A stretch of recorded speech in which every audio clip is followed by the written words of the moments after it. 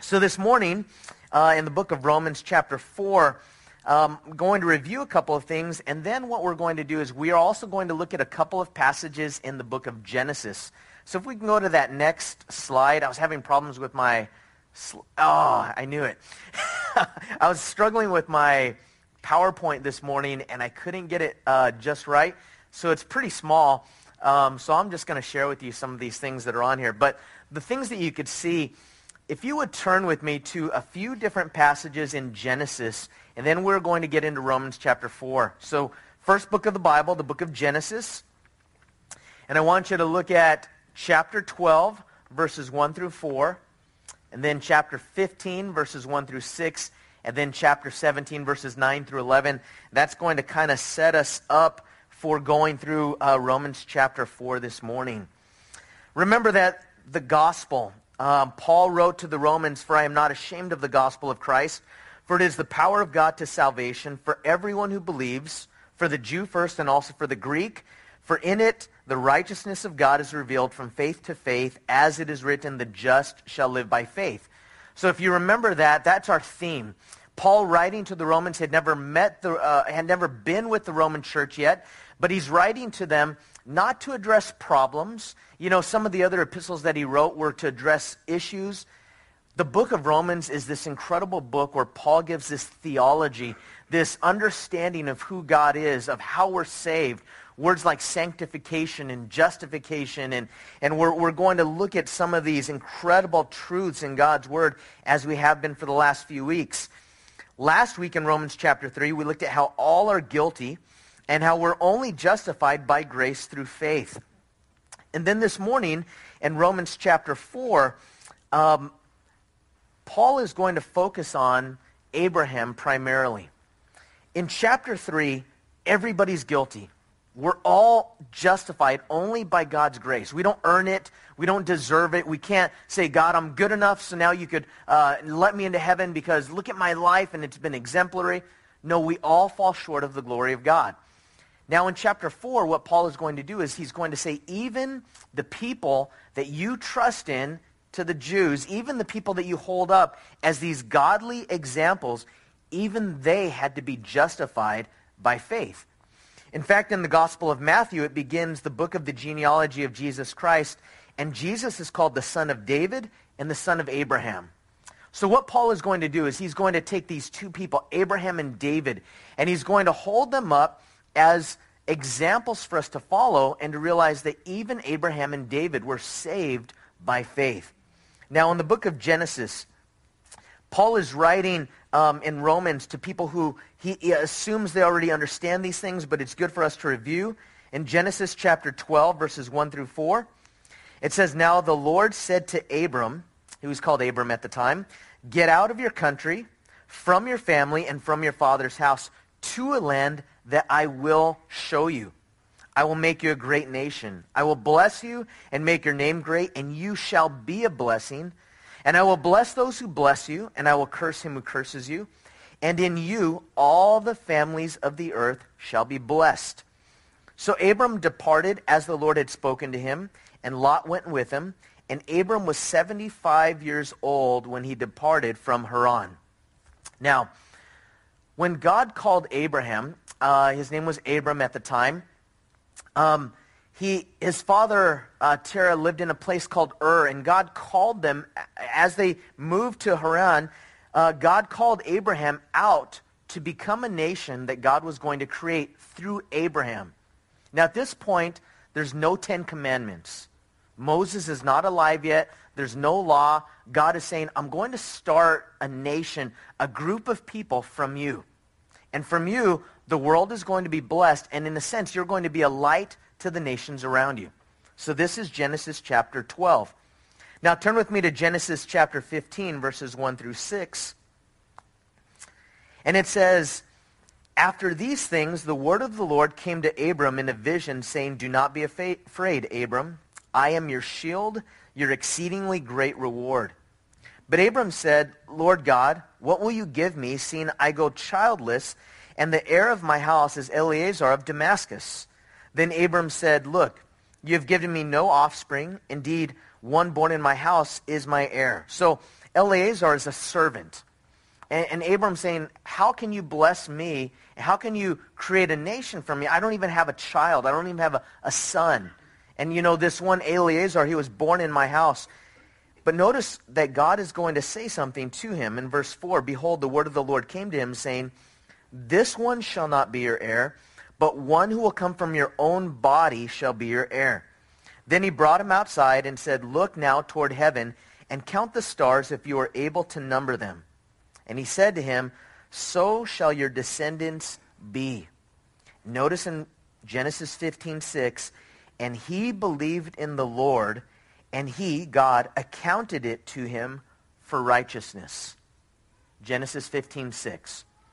Now, last Genesis scripture. Turn to chapter 17, a couple of chapters over. Genesis chapter 17, verses 9 through 11. And God said to Abraham, as for you, you shall keep my covenant, you and your descendants after you throughout their generations. This is my covenant which you shall keep between me and you and your descendants after you. Every male child among you shall be circumcised, and you shall be circumcised in the flesh of your foreskins, and it shall be a sign of the covenant between me and you. So, Genesis chapter 12, God calls Abram away from his hometown, from his family, to go to a land that God was going to show him. Genesis chapter 15, God says, I'm going to bless you and multiply you, and it's going to be from your own body, your own seed, your own child. Genesis chapter 17, God says, now the sign that you have been justified, you know, that it was accounted to you as righteousness, the sign that your life is pleasing, that you're justified, and that I'm going to do these things through you, is this sign of circumcision.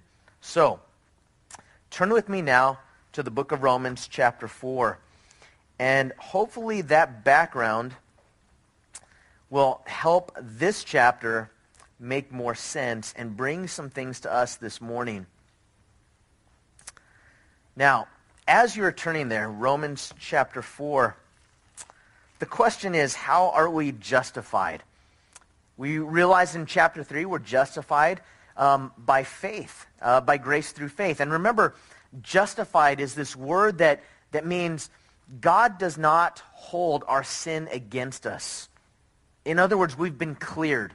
We are declared free of guilt. So God does this, but how does he do it? He does it because we believe in him, and it's only by his grace. But then he's going to give us some people that show us the example that even these people that are looked at as righteous in our earthly eyes, our humanly eyes, were justified by faith. Now, you might have some people in your life that you think that, in a sense, they were just born godly. I don't know if you know people that are like that. It just seems like they're more godly than you. And they just seem like they've always been more godly. Ever since you've known them, they've been more godly than you. And sometimes when you struggle with sin and you struggle with guilt, you struggle with different temptations, you kind of look at those people as though they don't struggle with the same things that you struggle with. It's almost like they were just kind of born with this spirituality or this heart for God. And yet God is going to show us that Abraham, who is considered the father of the nation of Israel, was justified just like we are. So in verse 1, he begins with this question, what then shall we say that Abraham, our father, has found according to the flesh? So Abraham was the father of the Jewish nation. I want you to think, when you think about the father of the United States, the father of our nation, what name do you think of? George Washington, right? First president. Now, we have President's Day, and there's President's Day sales, and you get President's Day off. But he's not quite held as lofty as he was, let's say, in the early 1800s. George Washington was everything, right, to the nation. He embodied just this heroic, this sense of all of our values being in George Washington. But as highly as we could esteem George Washington is not even as highly as the Jews esteemed Abraham. Abraham was not only the father of the nation, but this father of faith. And yet, Paul asks this question, what did Abraham learn about trying to be made right with God? In verse 2, it says, "For if Abraham was justified by works, he has something to boast about, but not before God." Justified. Now again, justification means to be considered righteous, to be considered free of guilt, just as if I had never sinned. And I hope that you long to feel that, because that longing for feeling that drives us to the Lord. In fact, suppressed guilt, if it is not dealt with in a way that is cleared by God, our conscience will always be condemning us, and there will be this sense that we either are condemned or we just try to ignore sin altogether. We try to drown it out. Sometimes when people feel guilty for sin, they try to do good works in order to make up for their bad things. But you realize that we still can't work enough to be considered righteous in God's eyes. Another thing that people do is they try to forget about the guilt. They try to drink it away or entertain it away or shop it away or eat it away or relationship it away or try to work it away by burying themselves in work. People do things to try to alleviate the guilt, but the guilt still remains. Justification is an incredible, incredible truth that even though we have sinned, God sees us as being cleared of that guilt. Now, how does that take place? How does this happen? See, if Abraham was justified by works, then he would be able to brag to us, but he would not be able to brag before God. Remember that when Lucifer fell, it was always pride that was at the center of it. If you read in the book of Isaiah that Lucifer said, I will ascend above the Most High. There is this sense of pride within us that separates us from God. And pride is something that will keep people away from coming to the truth of God, because the only way that we could receive God's justification is by humbling ourselves. The first reason why we are justified by faith is that if it is of faith, then there is no boasting and only God is glorified. There's no boasting in it when we are justified by grace through faith. We can't brag. When we get to heaven and we're looking around at other people that are in heaven and we're surprised that they're there, like, oh, you made it? And then they're looking at us like, oh, you made it? And then they ask you a question, well, how'd you make it in here? Well, I made it in here because God forgave me of my sin, and it was only by God's grace. How did you make it? Well, I made it because God forgave me of my sin, and it was only by God's grace. And then imagine if someone says, well, I made it because I earned it. Heaven would not be heaven, because then there would be this person that everybody hates, right? Because everyone else is forgiven by grace, and there's this one person that says, well, I earned it. I made it. No, you know what? The amazing thing, the beautiful thing about being justified by grace is that there's no room for boasting. There's no pride in it. In fact, it's we received a gift. It was something that is only received humbly. And then we also see that the reason why we're justified by faith is that it's what Scripture says. Notice what Paul writes in verse 3. For what does Scripture say? Abraham believed God, and it was accounted to him for righteousness. I love what Paul writes here, because we always need to go back to Scripture. What does Scripture say? If someone has a question about God, if someone has an idea, and in our world there are so many different ideas about God, so many different opinions. God as I understand him, God the way that I think of him, and people have these different understandings. And what Paul says is, let's go back to the Word of God. Let's go back to Scripture. And it says in Scripture, Abraham believed God, and it was accounted to him for righteousness. So you read the Scripture with me in Genesis chapter 15, in verse 6. When was this righteousness given to Abraham? When was it accounted to him as righteousness? Was it before circumcision or after? It was before. Now, the law the Ten Commandments and Moses, those were not even given yet. So Genesis chapter 15:6 reminds us that Abraham believed God and it was accounted to him for righteousness.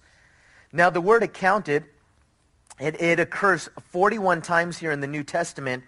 It's the word logizomai, and it means to think of, to impute, to reckon, to count, to account, to suppose, to reason, and to number. Okay, that's what the word to account means. It does not mean this. It does not mean because Abraham believed God, he attained righteousness.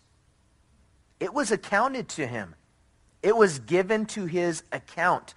In other words, God considered him righteous because he simply believed God. His life wasn't all righteous. Abraham wasn't sinless. But because he believed God, God says, I'm going to count that as righteousness for you. Not that Abraham earned that righteousness.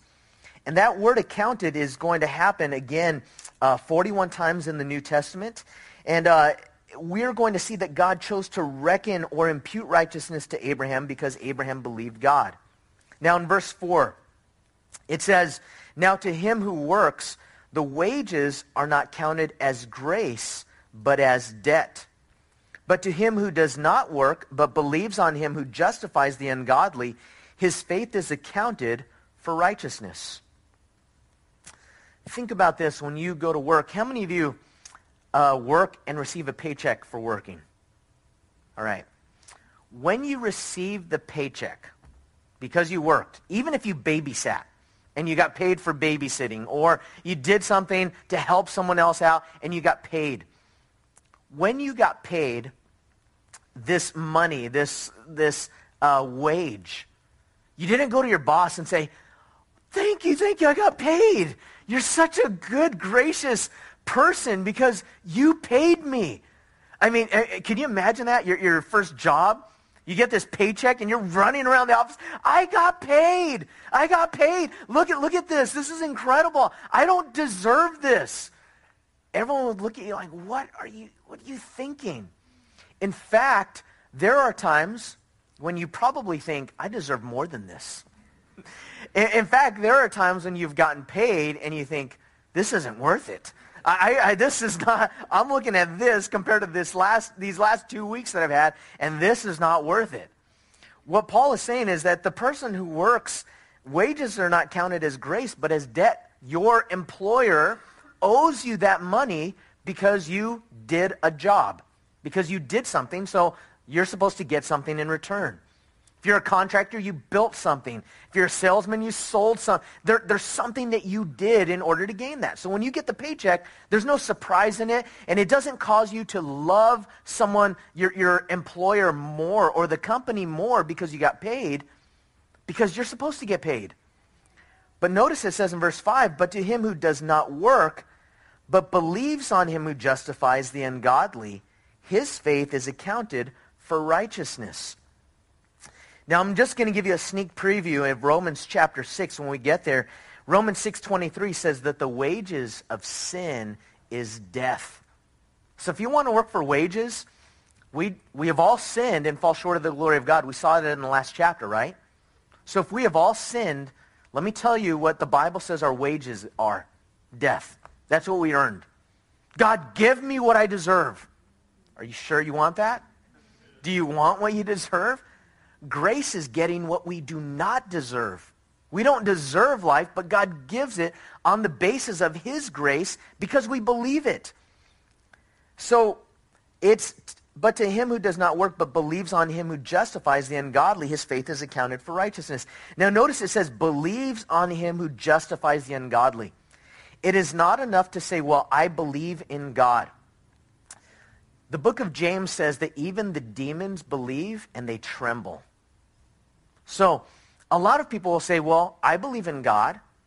What difference are you than me? What difference are these people than me? Because I believe in God, just like you believe in God.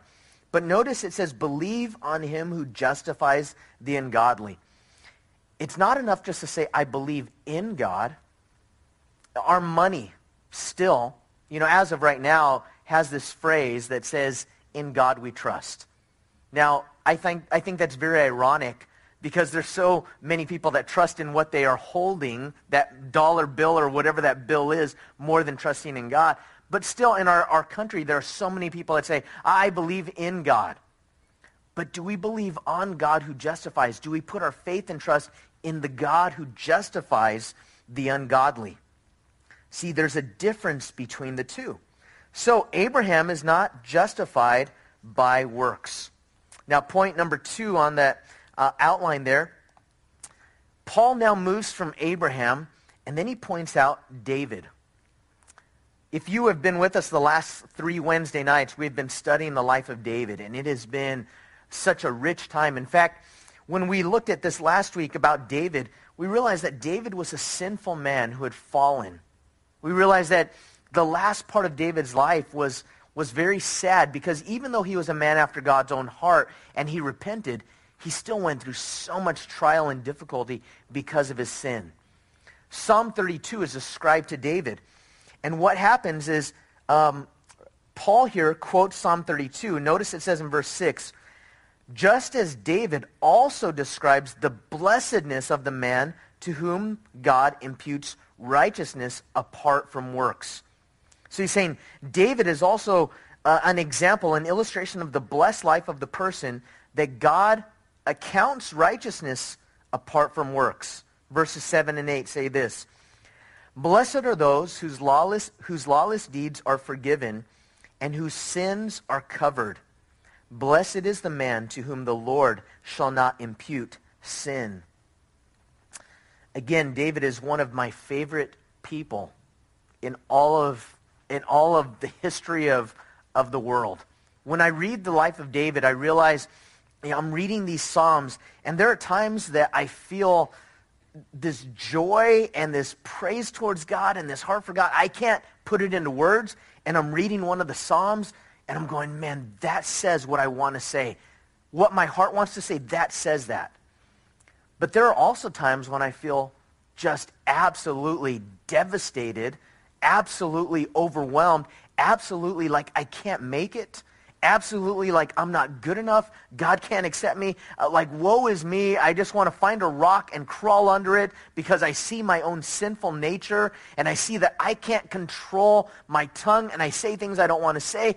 And there are times when I read the Psalms and David says what I want to say. And there are times that Psalm 32 has comforted me so much.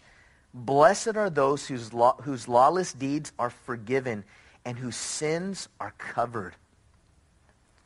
There is a blessedness when we come to God and we realize, God, I have sinned against you. I can't earn it. I can't go back and change my past. And even if I went from this day on the best that I could, I would still fall short. There is a blessedness of receiving the forgiveness of God. An absolute freedom that comes when it's not because I've earned anything, but God has just forgiven me. What an incredible feeling. And I hope and pray that each one of you have not only experienced that in your past, but that we continue to experience that. I think sometimes the phrase born again, it causes us to look at this new birth, the regeneration of what God does in our hearts as a past thing. But sometimes we forget that God still needs to forgive, and we still need to be forgiven. So fellowship is restored. It's not like every time I sin, okay, I'm in heaven, I'm out of heaven, I'm in heaven, I'm out of heaven. No, it's not like that. But it is like a human relationship in some ways, in that if you are in conflict with another person that you love, it could be your husband, your wife, your son, your daughter, your mom, dad, you are in conflict with them, sometimes that sin needs to be taken care of before that relationship moves on. And the only way that that sin can be taken care of is that God has to forgive. Because I can't earn God's forgiveness. I can't make God say, okay, I accept you because of your goodness, because I will never be good enough. And so verse 8 It says, blessed is the man to whom the Lord shall not impute sin. I love the fact that when I read Psalm 32 and I read Psalm 51 and I read these Psalms of forgiveness, that David went through much more depth than I've gone through, I think, when I look at the way that David understood forgiveness. David understood that unless God forgives me, I am undone. And the man after God's own heart cannot stand, David cannot stand what it feels like when sin has separated him from God. He explains it like his vitality being sapped from him, like the heat of summer, all strength gone, vitality gone, listless, no desire for the things of God. But the comfort for us this morning is this: there's the blessedness of a cleared record that God gives to us. And then verses 9 through 12, we see this illustration in Abraham. Abraham was not justified by circumcision. Verse 9 says this: does this blessedness come upon the circumcised only, or upon the uncircumcised also? For we say that faith was accounted to Abraham for righteousness. So, is the blessing only for the Jewish person or for the circumcised? The answer is no. Because we realize that Abraham was counted as righteous before he was circumcised. Look what it says in verse 10. How then was it accounted? While he was circumcised or uncircumcised? Not while circumcised, but while uncircumcised. So in a sense, how does this accounting work? It works like this. Abraham was considered righteous before he did anything to show on the outward sign of this circumcision that this faith was inside of his life. In verse 11, it says this: he received the sign of circumcision, a seal of the righteousness of the faith which he had while still uncircumcised, that he might be the father of all those who believe, though they are uncircumcised, that righteousness but might be imputed to them also. So circumcision, it didn't justify or make people righteous. It was only a sign that they had been justified or had been made righteous. Think of baptism. Baptism is an outward sign of an inward faith. Baptism doesn't save us. It's not like, hey, I'm not saved, and then I get baptized, and then I'm saved. Baptism is a sign of an inward faith that I have in the Lord. And so when a person is baptized and they go under the water, Christ died for our sins. When they come out of the water, Christ rose again, and we identify with Christ. And what it's showing is that something has happened inside of us. So baptism is an outward sign. In the same way, circumcision was an outward sign that Abraham, notice it says, he received the sign of circumcision. Here's a question. Was circumcision Abraham's idea or God's idea? It was God's idea. Wouldn't that be a crazy thing if it were Abraham's idea? I mean, wouldn't that be just a crazy, if Abraham just said, God, I'm going to do something to show that I'm righteous. And like, whoa, that's just a crazy thing, right? It wasn't Abraham's idea. It was God's idea. He received that sign from God, and God said, this is a sign that you have been justified. It's a sign of what has happened inside of your heart. So, again, it's not something that Abraham did to receive righteousness. In verse 12, and the father of circumcision to those who are not only are of the circumcision, but also who walk in the steps of faith, which our father Abraham had while still uncircumcised. Because Abraham received righteousness before circumcision, he becomes the father of both those that are circumcised and the uncircumcised, of both the Jews who had that sign and the Gentiles who did not have that sign. Growing up, I never sang Father Abraham, really. I didn't grow up in Sunday school. But when I got to high school, my youth pastor, Terry Webb, he would get us all up, and we would do these crazy songs that I hated. Hated doing them. Hated doing these songs. I was 16 years old, newly following Christ, and he would do this song with his friend Don Ulrich, who's been here before, and he would do this Father Abraham. And I remember that when I started doing it, I hated doing it, but I'll tell you that something that it did is it kind of humbled me because I kind of made myself do it even though I didn't want to do it. But I didn't quite understand it until I got a little bit farther along in my faith. Father Abraham had many sons, and many sons had Father Abraham. I am one of them, and so are you, so let's just praise the Lord, right? I'm like, what is that? What does that even mean? Like, why do we have to do this? But then you read this and you realize that Father Abraham is the father both to the Jews and the Gentiles, because those who believe in God and are justified by faith have Abraham as our example, as the first one in Scripture that it says explicitly he was justified by faith because he believed in God. And therefore, he is that father or that precursor for each one of us. He wasn't justified by circumcision. The fourth point, Abraham was not justified by the law. In verse 13, for the promise that he would be the heir of the world was not to Abraham or his seed through the law, but through the righteousness of faith. For if those who are of the law are heirs, faith is made void, and the promise made of no effect. Remember Genesis chapter 12. God called Abraham out of his father's house, out of his country, to go to a new place. Genesis chapter 15, God cut a covenant with Abraham. We use the phrase today, cut a deal, right? You've heard that? Hey, do you want to cut a deal? Let me tell you where that comes from. In the covenant that God made with Abraham in Genesis chapter 15, God told Abraham to sacrifice an animal, to split the two parts. And then what happened is that the glory of God went through the two halves. And what that signifies is that God was the one that sealed the covenant. People would do this in times past, that in Judaism and then even in other religions, there would be this sense of if a covenant was cut, there would be a sacrifice. There would be some type of blood.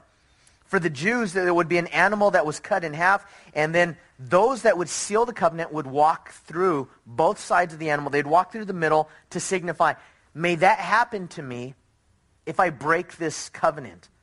But God was the only one that went through the two sides of the animal. So God was the one that sealed that covenant. Abraham didn't do it. God did it, which means that God said, in a sense, I'm the one that's going to show that I'm going to be the one faithful to fulfill this promise. Now, why is that important? It is absolutely important because it happened before the law was given. So Abraham and us, we can never go, hey, you know what? We are earning our righteousness with God because we're following these commandments. No, this happened before the law. So Abraham was not justified by the law. In fact, verse 15, if you'd read with me in Romans 4:15, it says, because the law brings about wrath, for where there is no law, there is no transgression. Where there is no law, there is no transgression. I was talking to Dana Morgan. Dana and Paula are in Germany.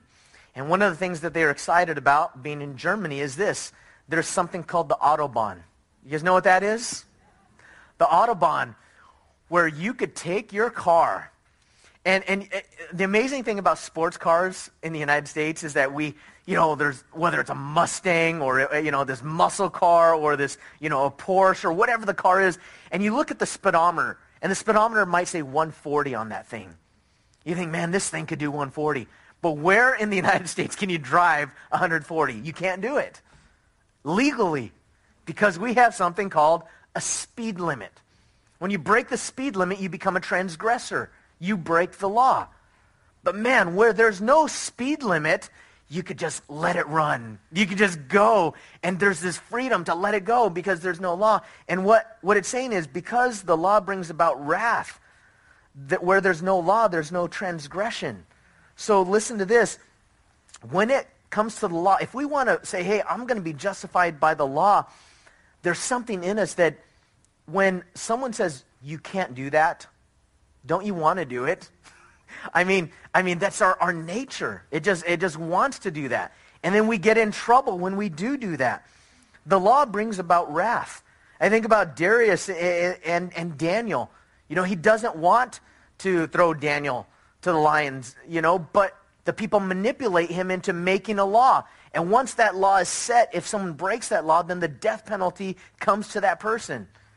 So the law, we don't want the law to try to be justified by. It points us to Christ. Now, the law is good. We're going to look at it later. The law is good. It teaches people good principles, but it was never something that by the law someone was meant to be justified. In verse 16, it says, "Therefore, it is of faith that it might be according to grace, so that the promise might be sure to all the seed, not only to those who are of the law, but also to those who are of the faith of Abraham, who is the father of us all." So notice verse 16, that it is faith according to grace. Now verse 17, point number 5. If we look at how Abraham was not justified, he wasn't justified by works. We look at David. He wasn't justified by works. David fell. He sinned. Abraham was not justified by circumcision. Abraham was not justified by the law. So how was he justified? Verses 17 through 22, Abraham was justified by faith. It says, again, as it is written, again, going back to Scripture, "I have made you a father of many nations, in the presence of him whom he believed, God who gives life to the dead and calls those things that do not exist as though they did." Here's the blessing, is that by faith, God can call those things that are dead to life. That's the description of the person that comes to Christ. It's not God calls the sick to life. It's not that God calls the wounded to life. It says that God calls the dead. We were spiritually dead. And when we're spiritually dead, there's nothing that we could do in and of ourselves to be made alive. A dead person can't make themselves alive. Jesus did it because he shows that he's God. But other than Christ, no one else can ever cause themselves to come back to life. So, it says, he calls those things which did not exist as though they did, who contrary to hope, in hope believed, so that he became the father of many nations according to what was spoken, so shall your descendants be. Notice it was God who gave the promise to Abraham. And even contrary to hope, there's no hope that Abraham and Sarah would have kids. He simply believed what God said. In verse 19, "And not being weak in faith, he did not consider his own body already dead, since he was about 100 years old, and the deadness of Sarah's womb. He did not waver at the promise of God through unbelief, but was strengthened in faith, giving what? Giving glory to whom? To God. And being fully convinced what he had promised, he was able to perform. And therefore it was accounted to him for righteousness." I love Abraham's faith in old age. At age 100, still trusting in the promises of God against all hope. Still trusting. There's a danger for us, the longer that we are Christians walking with the Lord, that our faith could wane over the years. The things that we had faith in when we were new believers, when we were young, when we said, "Okay, God, whatever you want to do in me and through me." And if you're young, I hope and pray that you have that faith right now. But that faith, the longer that we walk with God, if we're not in God's word, and we're not constantly trusting in the Lord and growing in our faith, then our faith could actually grow backwards. And the things that we used to trust God for, now we think, well, that can't happen. I can't do this. There's no way that God could use me. And we could, instead of looking at God, just look at ourselves. God wants us to look on him, and that's the reason why Abraham is this great illustration for us of faith. Abraham did not trust in himself nor in Sarah to be able to produce a child. He trusted what God had said. And when it comes to faith, remember that faith comes by hearing, and hearing by the Word of God. And it's not just the hearing, but it's the trusting and the believing in God's Word. And the more that we trust in God's Word, the more that our faith is strengthened. If you're reading through the Bible in our yearly reading plan right now, the psalm that we're in is what? Psalm 119. And if you have read Psalm 119, I just encourage you to read it over and over again. There's something about that psalm that just causes us to look back to God's Word, the longest chapter in all of the Bible. And all of it is about the faithfulness of God's Word and how we could trust in God's Word. So, again, Abraham, he believed and was strengthened in faith, and glory went to whom?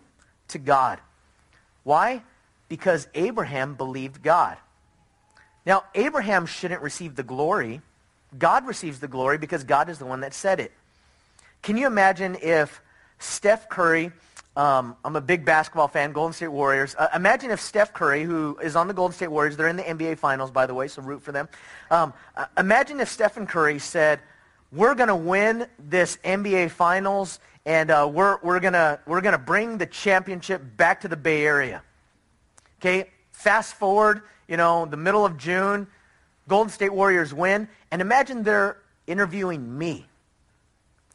Matt, tell us, what were you thinking? Well, I just believed what he said, and it was so great, and wow, they won the championship, and he hit that last second shot, and everyone's saying, wow, look at this fan, what a great fan, because he believed in Steph Curry making it. And imagine like I'm going on this tour, I'm speaking in different places, and I'm writing books that I believed. No, that's ridiculous, right? Because all I did was believe what he said that he was going to do. I didn't do anything. I just simply said, well, I believe him. So no one looks at me because I believe him, because there are thousands and thousands and millions of other people that also believe, but it's those players that did something. Abraham is not the one to receive the glory because he believed in God. God is the one that receives the glory because God is the one who did it. God is the one that saved him. God is the one that justified him. So God is the only one that should receive the glory. So whether it would be Paul the Apostle or Abraham or Moses or Peter or any of these people that we read about, Billy Graham, Chuck Smith, no, it's not a human being that should receive any glory. All we do is we simply receive the promises of God and we believe God, and then God is the one that does the work and saves us. So the glory comes to God. Now, I close with this. Last point, verses 23 through 25. We are justified the same way. Verse 23. Now, it was not written for his sake alone that it was imputed to him, but also for us. It shall be imputed to us who believe in him who raised up Jesus our Lord from the dead, who was delivered up because of our offenses and was raised because of our justification. So why was this written? Was it written for Abraham? Sure, so that we could understand how Abraham was justified. Was it written for David? Yeah, that we could understand how David was justified. But it was not written for Abraham alone. It was written for us so that we could understand that we are saved the same way. This is written for our benefit. So don't read the history of the Bible as though, hey, this is just a story of something that happened a long time ago. Read it as it is God's word, which is instruction for us to learn from. Because we are saved the same way. Notice it says that he was delivered up because of our offenses. The word delivered up is also given. Jesus is the gift that was given. He gave his own life for us. Why? Because of our offenses, because of what we had done.